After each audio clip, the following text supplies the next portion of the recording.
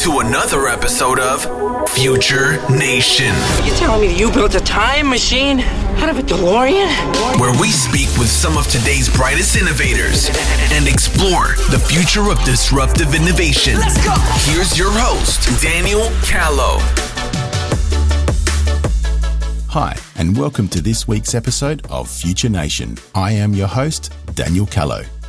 Today, I will be speaking with Cameron McIntyre. Cameron has over 25 years' experience in finance and administration.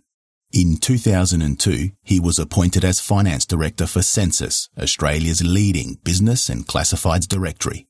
In 2007, he made the jump from that multi-billion-dollar corporate to a growing tech startup called Carsales.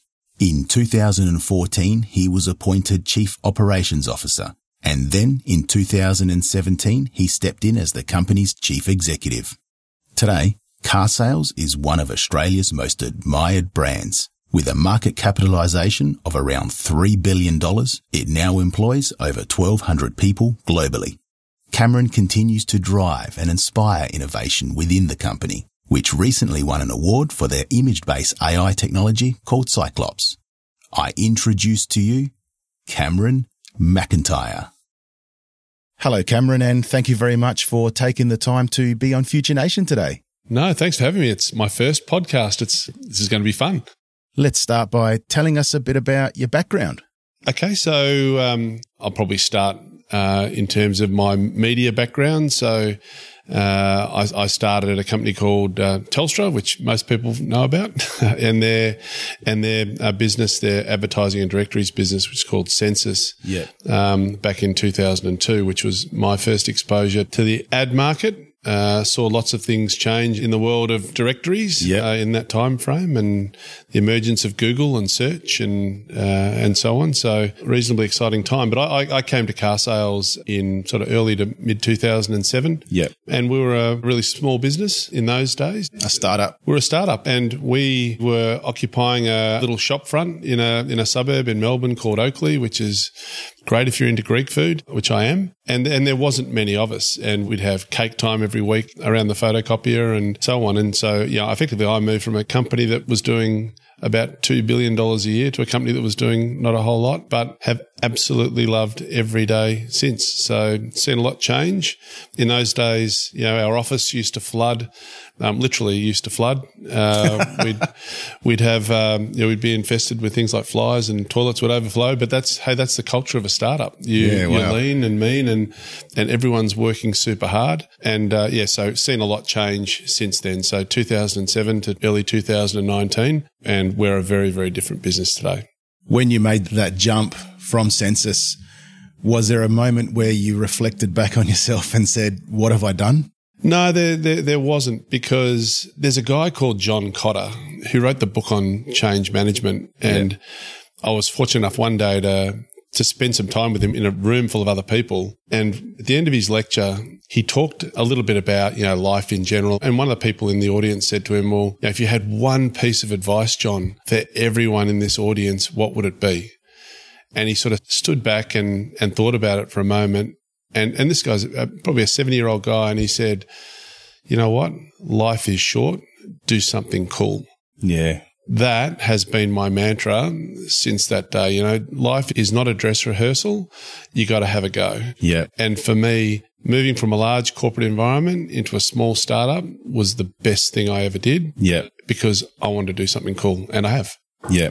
What was the biggest cultural difference between the two? If you could put it down to one or two things, what would it be? Look, I mean, you go from large corporate where you've got lots of people to help you do things, and you look after a piece of the business. Yeah. To actually, you've got a business card, and your business card will say what your title is. But the reality is, in a startup, you're doing everything. Yeah. And all your business card says is what your speciality is, or what you've been trained to do. Yeah.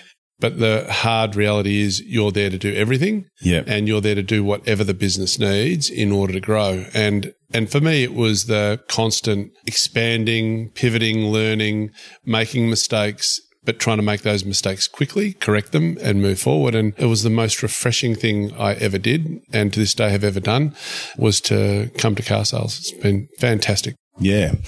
Car sales itself, I mean, it's come a long way from its humble origins. It started out as a basic online directory, and now you're in many different countries with different platforms, different brands across different categories. How does a company go from being so humble and small to growing across so many different categories and countries? Yeah, look, I'd say we've never lost our humbleness. That's always been retained. We take nothing for granted. We're a paranoid business. Yeah. But, to get there, it's really, really hard. And, you live what you do, and you have to be passionate about it. You have to enjoy it, and it almost has to be a hobby, right? I mean, you have to be so into it, and growth is hard because you're constantly trying to innovate. You're constantly trying to expand and push the boundaries, do different things, test and learn, and run really fast, and try not to make mistakes. Yeah. And that has lots and lots of challenges to it. But ultimately, I think it's about being passionate. It's about persevering, making change, and making it change frequent.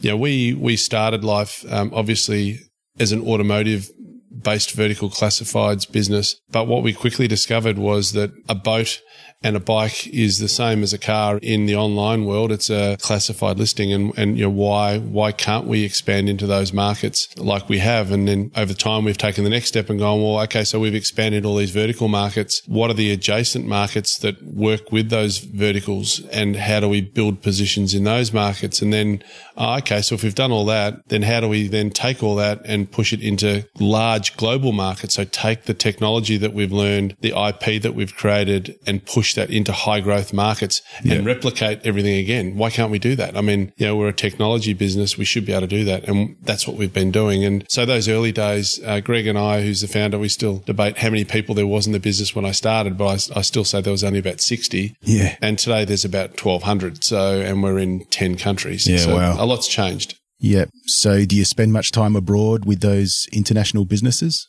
We tend to have international businesses that are all quite autonomous, and we have great management teams, great leaders in those organisations.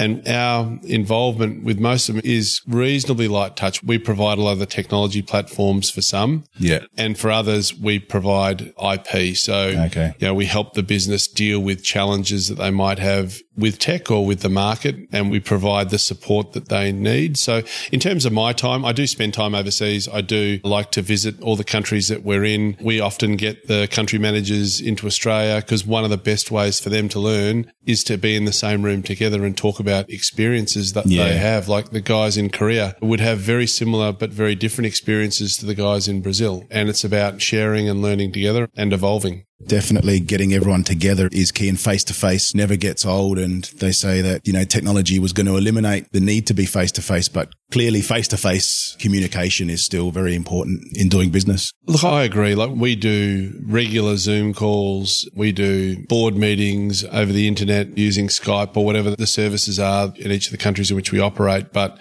nothing replicates the ability to actually sit down with someone, particularly with some of the cultures that we work in. Sit down, have a meal with someone, have a drink with someone, and have a good conversation. Use a whiteboard and really get into it. Communication over the internet is great for short bursts of conversation, but to really get under the covers, you have to be there. To really understand how someone thinks, you really need to be sitting next to them or with them and really experiencing that person. So I completely agree. Face-to-face has not been replaced. No, I don't think it will. No. Car sales has been quite innovative over the years. Recently, you've won an award for the Cyclops AI. Yeah, look, Cyclops is very cool. I mean, we've got some unbelievable talent in our technology team. Just don't tell anyone that. Yeah, because it's hard to get great people. But we do. We have great people and people that love our business. I'm sure if I cut most of them open, they would bleed blue and not red, which is the colour of our business. But innovation is in our DNA, and everyone in this organisation hears that and knows that. We have no one with the job title of innovator or innovation. Everyone is responsible for innovating, and they're all empowered to innovate. Yeah. And when we think about innovation, it's not just about product. It's about product. It could be about process. We try and innovate everywhere. And I guess Cyclops is a really cool stretch for us because normally our innovation has been inside our digital classifieds or our adjacent markets. Yeah. But the AI investment that we've been making, and this Cyclops is about image recognition, which is again very different. So, what we've created or what the team have created is the ability for us just to look at an image of a car and actually know what that car is. And so the application for that is not just inside our business. And we did it because we needed it for things like customer service, checking ads, making sure that the sort of vehicle that someone's described their car as is that vehicle. And so we can do that by checking the images and making sure those images match the specifications of the vehicles. But you sort of step out and go, well, that's cool. Where else could we apply that? And there's lots of other application. For instance, policing. If I can see an image of a car, I know what that car is. I can match that to a registration plate. If the registration plate doesn't match the car, that car could be stolen. Those sorts of things. So often innovation starts out as one thing and ends up as another. And that's a cool part about it. But we really like what we've created with Cyclops and very worthy of the award that the team won. But, I think we're on the start of the journey for that and not the end. Yep. Do you feel that you're going to put more resources towards technologies such as AI and machine learning? Yeah, so our focus over more recent years has been about, we have a lot of data in our business. So as you can imagine, so it's how do we use that data to support the objectives of our customers and our consumers and put it to good use. So there's been more of a push around using our data science and using the capability that we have in that space and bringing all of our data together so that we can use it in a more meaningful and helpful way. AI is great and AI is absolutely here. We do have a team that's focused on AI. It's hard to get lots of people and great people that have great AI experience. So when we find them, we take them. So I guess it's a capability that we're developing. I wouldn't say it's a capability that's core as yet. Yeah. And I don't reckon there's lots of companies out there that have it as core yet. Not yet. I think we're still early days with what we're calling the AI takeover, but I think definitely there's companies that have implemented technologies and over time they will evolve and pivot. The power will come when they see what they can actually create from that AI.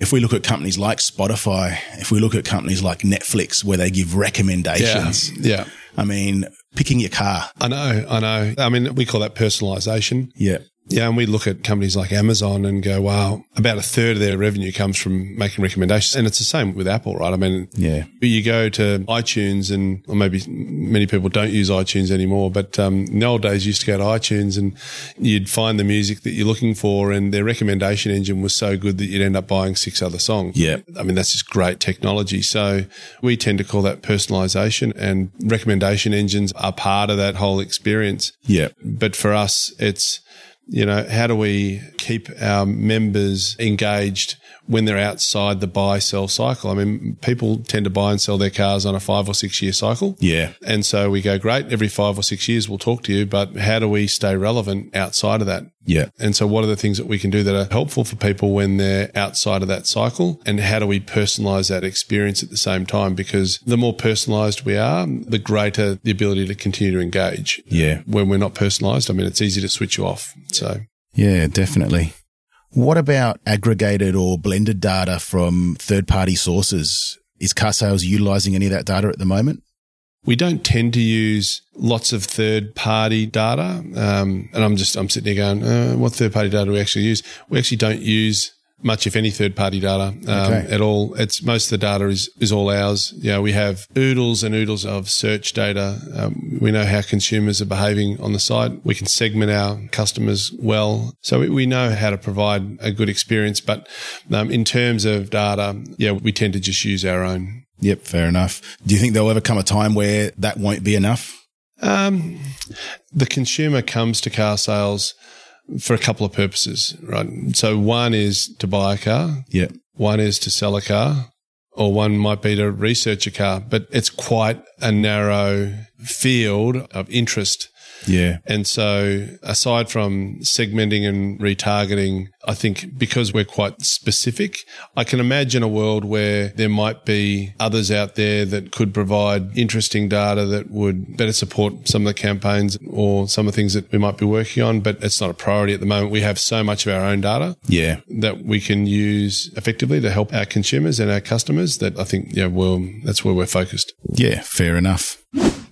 We've noticed over the past few years, the car market itself, particularly the new car market, has had its ups and downs. And there are new technologies that have come out and new trends such as ride sharing and the sharing community where people share their vehicles. And this has essentially reduced demand for car purchases. What's your opinion on these technologies and where they're headed? Do you think it's going to start to really eat into the space of car sales? You look over the last several years at how many cars are being sold in this country, aside from, the last probably 9 or 12 months, but for different reasons.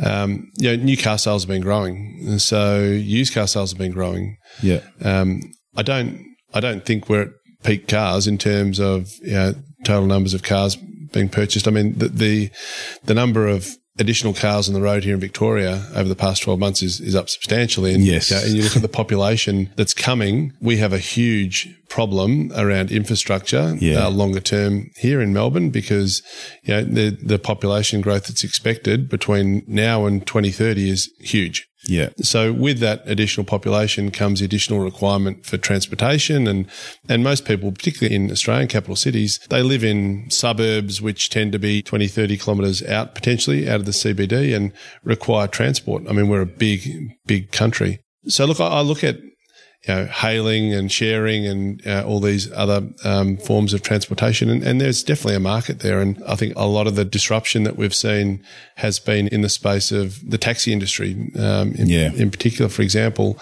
And others are still very, very niche, like car sharing is very niche. I mean, I'll ask you a question. Would you, I don't know if you've even got a car, but I'm guessing to say that you might have one. And would you lend your car to someone that you don't know, sight unseen? Yeah, probably not. I mean, it's about supply and demand. And I think what some of these platforms see is there's enough interest, but getting people to supply their vehicles is a challenge. And, when you look at some of these other models, and there are many out there where you can, hire a car and it's parked on a street somewhere, that works in inner city suburbs where I don't have to walk more than 250 metres or 300 metres to get to that car. In an outer suburban area where I might have to walk 2 kilometres, I can tell you right now I'm not going to be walking that far. So some of those models work well in different spaces.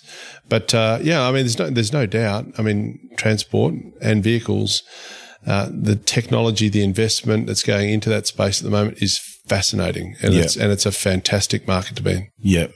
And where do you sort of see platform technology such as yours, such as car sales? Where's that headed? How are people going to interact with car sales in the future? Is it still going to be via an app, or is it going to be more autonomous? It's if you went back 10 years ago and asked me how people are going to interact, I may not have said via an app. Because, I mean, that's just how quick that change has been made in consumer preference for search. And, in our business, the vast majority of our traffic now is on a mobile device. Yeah. So you look out another 10 years and go, where could we be? I mean, I look at some of the disruptive stuff around voice recognition and go, or screenless technology. I mean, like your Google Home and like your Amazon Echo and stuff like that. Yeah. I mean, those sorts of products. I mean, is that the way consumers will search for cars? I don't know. And screenless technology, I mean, how will all that play out over the next 5 to 10 years? I don't know. I guess from our point of view, it's about staying nimble. It's about watching and observing where consumers are going and what the new platforms are that they're using, and making sure that as a business, we can pivot and we can move quickly and adapt and change to make sure that we're maximizing our audience. Yeah. Do you feel that car sales connects people with cars, or do you feel car sales connects people with people? Yeah, great question. I think the purpose for why people come to car sales is to connect with cars, but ultimately what we're doing is connecting people with people. Yeah. Cars are just the reason for them being there. Yeah. So I think it's both. Yeah. And that obviously influences how you perceive the company and how you make your decisions, because people behave differently. Cars don't behave. Most cars do. But you're right. I mean, people behave differently and people's behaviours change. Yeah. And it's, the way consumers or people like to consume things today evolves. So, static images versus video content, right? I mean, you go back 10 years ago and even probably 5 years ago, and the emergence of platforms like Instagram. I mean, most people like to consume video content these days. It's as long as it's snackable. Yeah. It's a nice medium, and people are used to that. So people change. So we need to keep changing too. What's your favourite car? Wow. I'm the wrong guy to ask because I'm so massively conflicted. I have lots and lots of great customers out there, and whatever my answer is going to be, it's going to offend someone. So I'd just say, look, I tend to drive larger cars. Yeah. I like bigger cars only because it's easy for me to get in and out of them, and I like that. So I'm probably an SUV guy. Yeah. Mid to large SUVs would be my category, if that makes sense. Yeah. So fair enough. Not brand. No brand. Yeah. Brandless car. Yeah.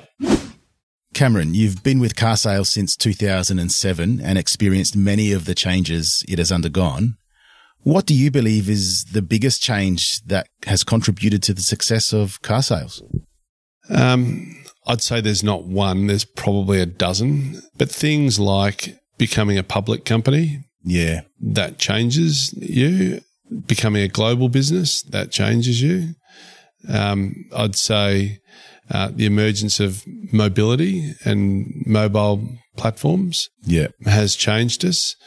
I'd say, a lot of the adjacent market opportunities that we've invested in have created change. So, there's lots and lots of things. I think a lot of the people that we've hired, and we have excellent, awesome people, but there's some people that have made some significant change to this business, great change. Yeah. And it's in any organisations, it's your number one asset. So the people are the drivers of change. So I'd say people are well and truly up there as well. Yeah. Let's talk a bit more about the people in car sales. With any technology company, obviously the people are at the heart of the company because getting good talent is always very difficult, and you've got to get people that are not only capable, but they've got to be passionate. You can't just hire someone who's technically skilled. So how has that journey been with getting the right people for a company like car sales from those humble, or you're still humble today, but those very humble days back in your flooding office to now? Yeah. Tell us. Yeah, no, look, I guess talent is always hard to find, as you say, and making sure you're retaining it requires a lot of work. Yeah. And, we call it our EVP, our employee value proposition. So, what does our EVP look like? What are the reasons why someone wants to come and work for car sales, and how are we differentiated from anyone else? So what makes us special? And we try and focus on those things. We try and differentiate. We try and give people purpose, not just in their day-to-day work, but, greater purpose, because people want to work in an organisation where it's not just about what they do every day. They want to make a difference. Yeah.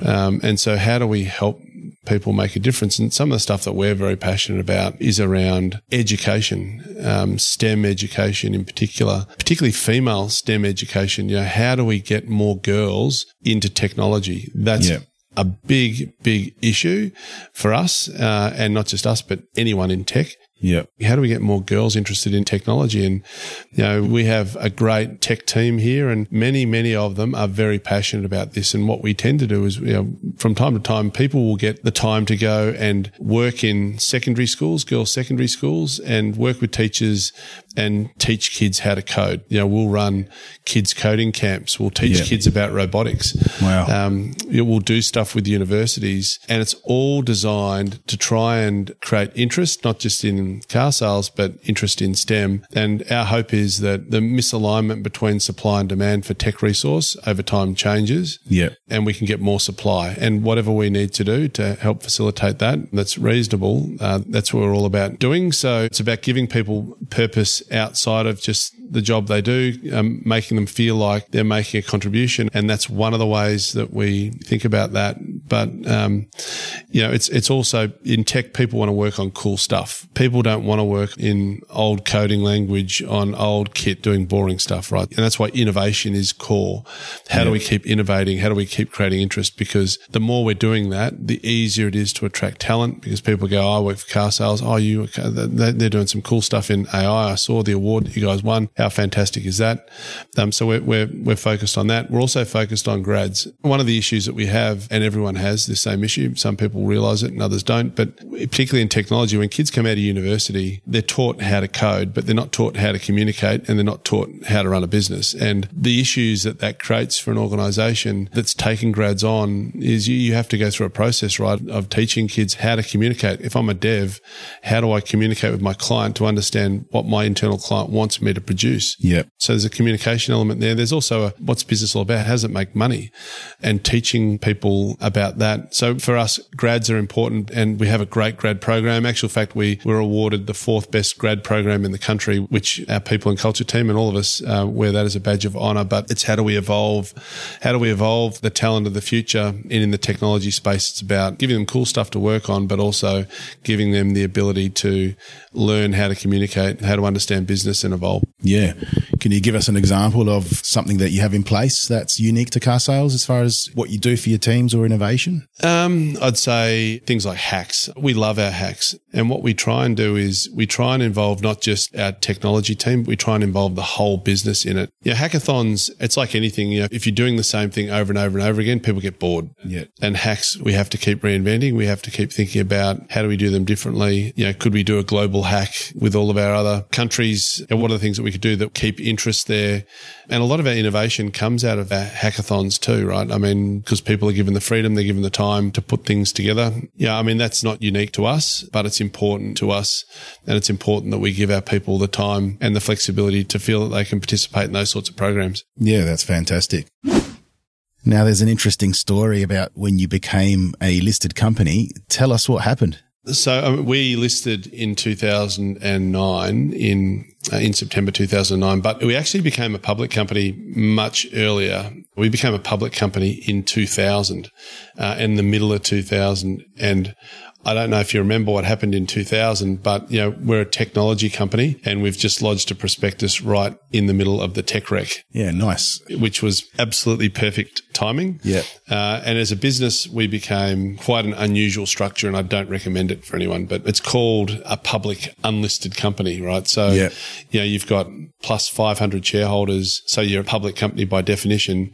So you have all of the compliance of a public company, but you have none of the liquidity of a public company. And in 2000, we issued our first prospectus. Many of our customers became shareholders in car sales, but they had no liquidity in any of the stock that they had. So, you get constant calls about how do I buy or sell stock. So anyway, it wasn't until probably middle to late 2007 that we decided to become a listed public company. And again, if you remember sort of what happened in the back end of 2007 and 2008. So we're preparing our second prospectus, and along came the GFC. So timing is definitely your thing. Yeah. No, look, I recommend anyone who's looking to become a public, unlisted or listed company to make sure one thing works for you, which is get your timing right. We've been challenged there, but we got ourselves away in September 2009, which was when the window opened after the GFC, which was great because the window closed pretty quickly after that. Yeah, got away unscathed. Yes, we did. So car sales is known for its acquisitions. Can you tell us about a recent acquisition? Yep. So our most recent acquisition of any scale and substance, we acquired a business called SKNCar, which is the largest online automotive digital marketplace in South Korea. Yep. And we've been partners with a company up there called SK. And SK is what's called a chaebol. And I don't know if you know what a chaebol is, but it's a conglomerate, a Korean conglomerate. Yeah. Imagine Telstra plus Shell and BP service stations combined is SK. So they run all the telecommunications and gas and fuel, retail as well. They do a lot of infrastructure. They own a business called SK Hynix, which is one of the biggest semiconductor producers in the world. And and they've just bought Toshiba's flash memory business out of Japan. So they were our partners up in Korea. And January last year, we bought the rest of the business that we'd been partnering with them. Yep. Still retain the SK brand in that business, which is fantastic considering they don't own any equity in it, but they've allowed us to continue to use their brand. Yeah. Just goes to show the deep trust and partnership that we have with that business. And we love the Korean market and we love the people and how that business has performed for us, and are very upbeat about where that market's going longer term. Yeah. And the Korean business culture must be pretty fun. Look, I mean, like every culture, they have their idiosyncrasies. You know, K-pop is big, so that's outside the business culture, but K-pop is big. There are customs up there, you know, like drinking is one. Yes. To do business up there, you need to be quite comfortable to drink a beer. At the end of the day, it's a fun place. And part of the way that Korean people get to know one another is the dinner that they have, the few drinks that they have after dinner. And I think there's a good cultural match between the Australian culture and the Korean culture. Yeah. With a lot of that. And, you know, as much as we're very different, we're very similar. Yeah. And really like that market and great people. And as far as the Koreans go themselves in the vehicle market, they're absolutely killing it. They're doing fantastic. Yeah, the Korean market's quite a bit bigger than the Australian market. That market's changed and evolved quite a bit over the last number of years. And I remember going up there many years ago for the first time, and the market was quite dominated by the big Korean auto manufacturers. Today, it's different. There's a lot more German brands on the road, and talking to Korean consumers, they find many of those brands quite aspirational, and that's obviously been helpful for many of those other brands that have entered, but it creates a more interesting auto market too. You see a lot more different cars on the road today, which is great. Auto market's healthier. There's more dealers. Used car market's stronger. There's more diversity in terms of product that's available for sale, and it's all good. What about China? You doing much in China? Our Redbook business is in China, and we do some stuff in China. We've had opportunities in the past to do things in China, but, for one reason or another, it just hasn't made sense to us at the time. But, it's a fantastic market, fascinating market, huge. And, when we first started looking at it, it was a new car market only, really. I mean, because people were buying their first cars, and this is going back maybe 10 years. Today, it's a new and used car market, and that used car market's evolved a lot. But, we haven't found the right reasons to get there over time, but very respectful of, what's being created up there. Yeah. Tell us a bit more about yourself, Cameron, with your personal journey up to now. And you've gone from Census to car sales. You were chief financial officer, then you went into chief operations officer, and now you're chief executive officer. You've had quite a journey. You've experienced innovation from one end to the other. You've gone from the startup to the corporate innovator now. What do you do personally to keep inspired and keep motivated? Look, I guess, some of the things that I read quite a bit, whether it's audio books or other things, magazines and so on. I try and do that. It's hard to find that personal time, but I like to do it when I get the chance. So there's particular times a day where I will set aside some time and just try and get some reading done and just stay abreast of what's happening in the world, but not just what's happening in the world, but what's happening in our industry and, other cool things that are going on. I think we feed off each other quite a bit in here. Yeah. We're actually a very collaborative organisation. And the execs here are very collaborative. So I think we tend to feed off each other. I get time to enjoy my family every now and again and, spend time with the kids and what they're doing on the sporting field. But it's hard. I mean, anyone that talks about work-life balance and saying they've mastered work-life balance, I think they're in the extreme minority. Yeah. Particularly these days, as much as it's a great place to try and be, it's difficult, right? Yeah. And you need to enjoy what you do. And if you enjoy what you do, then it's not so hard. So I enjoy what I do, and I spend spend lots of time doing it, and I devote whatever time I have left over to my family and my friends and doing the things that give me some degree of enjoyment outside of work. So, whether that be cars or sport, they're the things I tend to be more attracted to. Yeah, fantastic. Do you have any hobbies outside of cars? No, look, I love my footy team. I'm an avid supporter of the North Melbourne Football Club, so I try and do a little bit with them and my friends there. So quite passionate about that and getting to footy when I can. But there's not lots of time for hobbies. I mean, hobbies are when you've got lots of time on your hands, and I've probably got a list of things that I'd like to do more of. Like my golf game's been absolutely decimated over the past 12 years, and my handicap, I don't even know what it is anymore. But all those things require time, and sometimes in life, I think you go through a cycle where you have to put down a lot of those hobbies and focus on particular things, and then when you get more time, you can pick those up. So hobbies are not something that are on my radar, but there are things that I have interest in, and in short bursts of time, like footy. Yeah, well, anyone in Melbourne, you got to have footy. You have to have footy, yeah. What's a book that you can recommend? That's a great question. I mean, look, I think the one book that everyone should read is a book by a guy called Klaus Schwab. And Klaus is part of the World Economic Forum, and it's called The Fourth Industrial Revolution. Yeah. I think everyone should read that. Yeah. It's an important book. Yeah, I do love the Jim Collins books, the Good to Great. They've always been a source of pleasure, and I've read them both twice now. There's another book called The Tipping Point by Malcolm Gladwell, which I've read twice now as well. And I just love the anecdotes in that book. They're just fascinating stories about how people have got to where they've got to, but the time and effort that they've had to invest in getting there in the first place is incredible. And, a lot of us sort of think about, Steve Jobs and Bill Gates and go, well, those guys, they just got to where they got to because they were smart. Well, no, the reality is, Bill Gates probably spent 20, 30,000 hours of coding in order to understand his craft and to evolve into what he ultimately became. Yeah. And so it's not easy. It's hard. And the lessons out of that book were you've got to put in the effort. Yeah, definitely. Well, that brings us to the end of our episode today. Thank you very much, Cameron, for taking the time today to share with us both your experience and journey you've had with car sales. Oh, no, fantastic. I mean, it's great to be here. It's quite a painless experience on a podcast. It's good. No, thank you for the time, and enjoyed the conversation. It's been great. We are always looking for innovative and interesting people to be on our show. If you or someone you know would like to share their experience and be a featured guest on Future Nation, head on over to futurenation.co and click on Apply to be a guest. If you liked this episode, please subscribe to receive future episodes as they are released. Once again, thank you for listening to Future Nation.